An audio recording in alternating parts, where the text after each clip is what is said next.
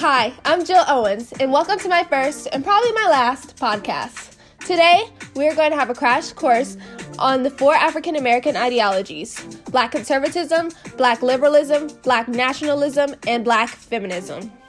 The goals of today's podcast are to cover the evolution of these 4 African American ideologies, to make connections between the ideologies and Black liberation movements, to identify historical figures that shaped these ideologies, and to pose thought-provoking questions and encourage listeners to engage in dialogue with their peers. I don't have a lot of time and there's a lot to cover, so let's jump right in with African American liberalism. Black liberalism is the oldest and most dominant tradition among African Americans. Liberals tend to oppose restrictions barring access to traditionally white institutions, support long-term welfare, support free or low-cost government-controlled healthcare, and believe that good diplomacy is the best way to deal with foreign affairs. This tradition is why Black people largely lean towards the left and largely vote for Democrats. Throughout history, Black leaders such as W.E.B. Du Bois, Martin Luther King Jr., and Thurgood Marshall have operated under this ideology. The abolitionist, civil rights, and Black Lives Matter movements also stem from Black liberalism. So I want to ask you, what kinds of policies do you think draw Black people to the Democratic Party and liberalism? Now let's move on to African American conservatism. Black conservatives traditionally believe in personal responsibility, limited government, free markets, and individual liberty, or in other words, the bootstrap approach. Booker T. Washington was one of the first prominent Black conservatives.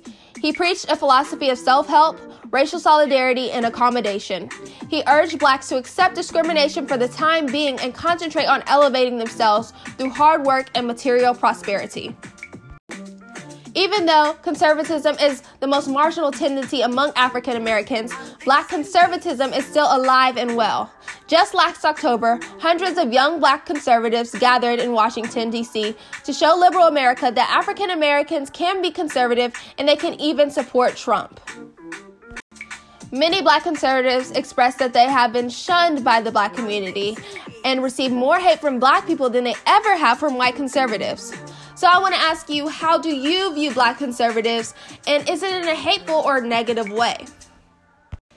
Now let's talk about Black nationalism. Black nationalism is an old tradition that has always been present. Black nationalism emphasizes racial solidarity, self-definition, self-reliance, self-determination, and various degrees of cultural, social, economic, and political separation from white America. Prominent Black leaders such as Marcus Garvey, Elijah Muhammad, and Malcolm X operated within this ideology. The Niagara Movement, the Nation of Islam, and the Black Power movement also stem from this belief. The legacy of Black nationalism is largely found in hip-hop culture.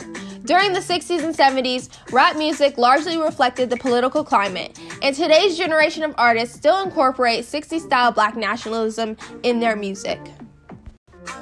So I want to ask you guys, although Black nationalism is cool and all, do you think that it was a little bit too extreme?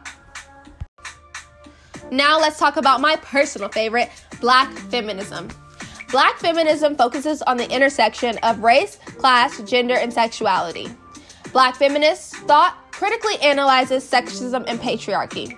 The prevailing feminist movement of the 20th century was dominated by middle-class, college-educated white women, and, in the words of Bell Hooks, reinforced white supremacy and negated the possibility that women will be able to bond politically across ethnic and racial boundaries.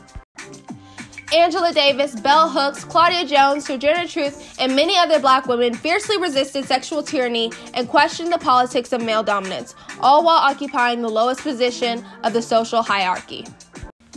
In recent years, the distinction of Black feminism has birthed the tag white feminist, used to criticize feminists who do not acknowledge issues of intersectionality.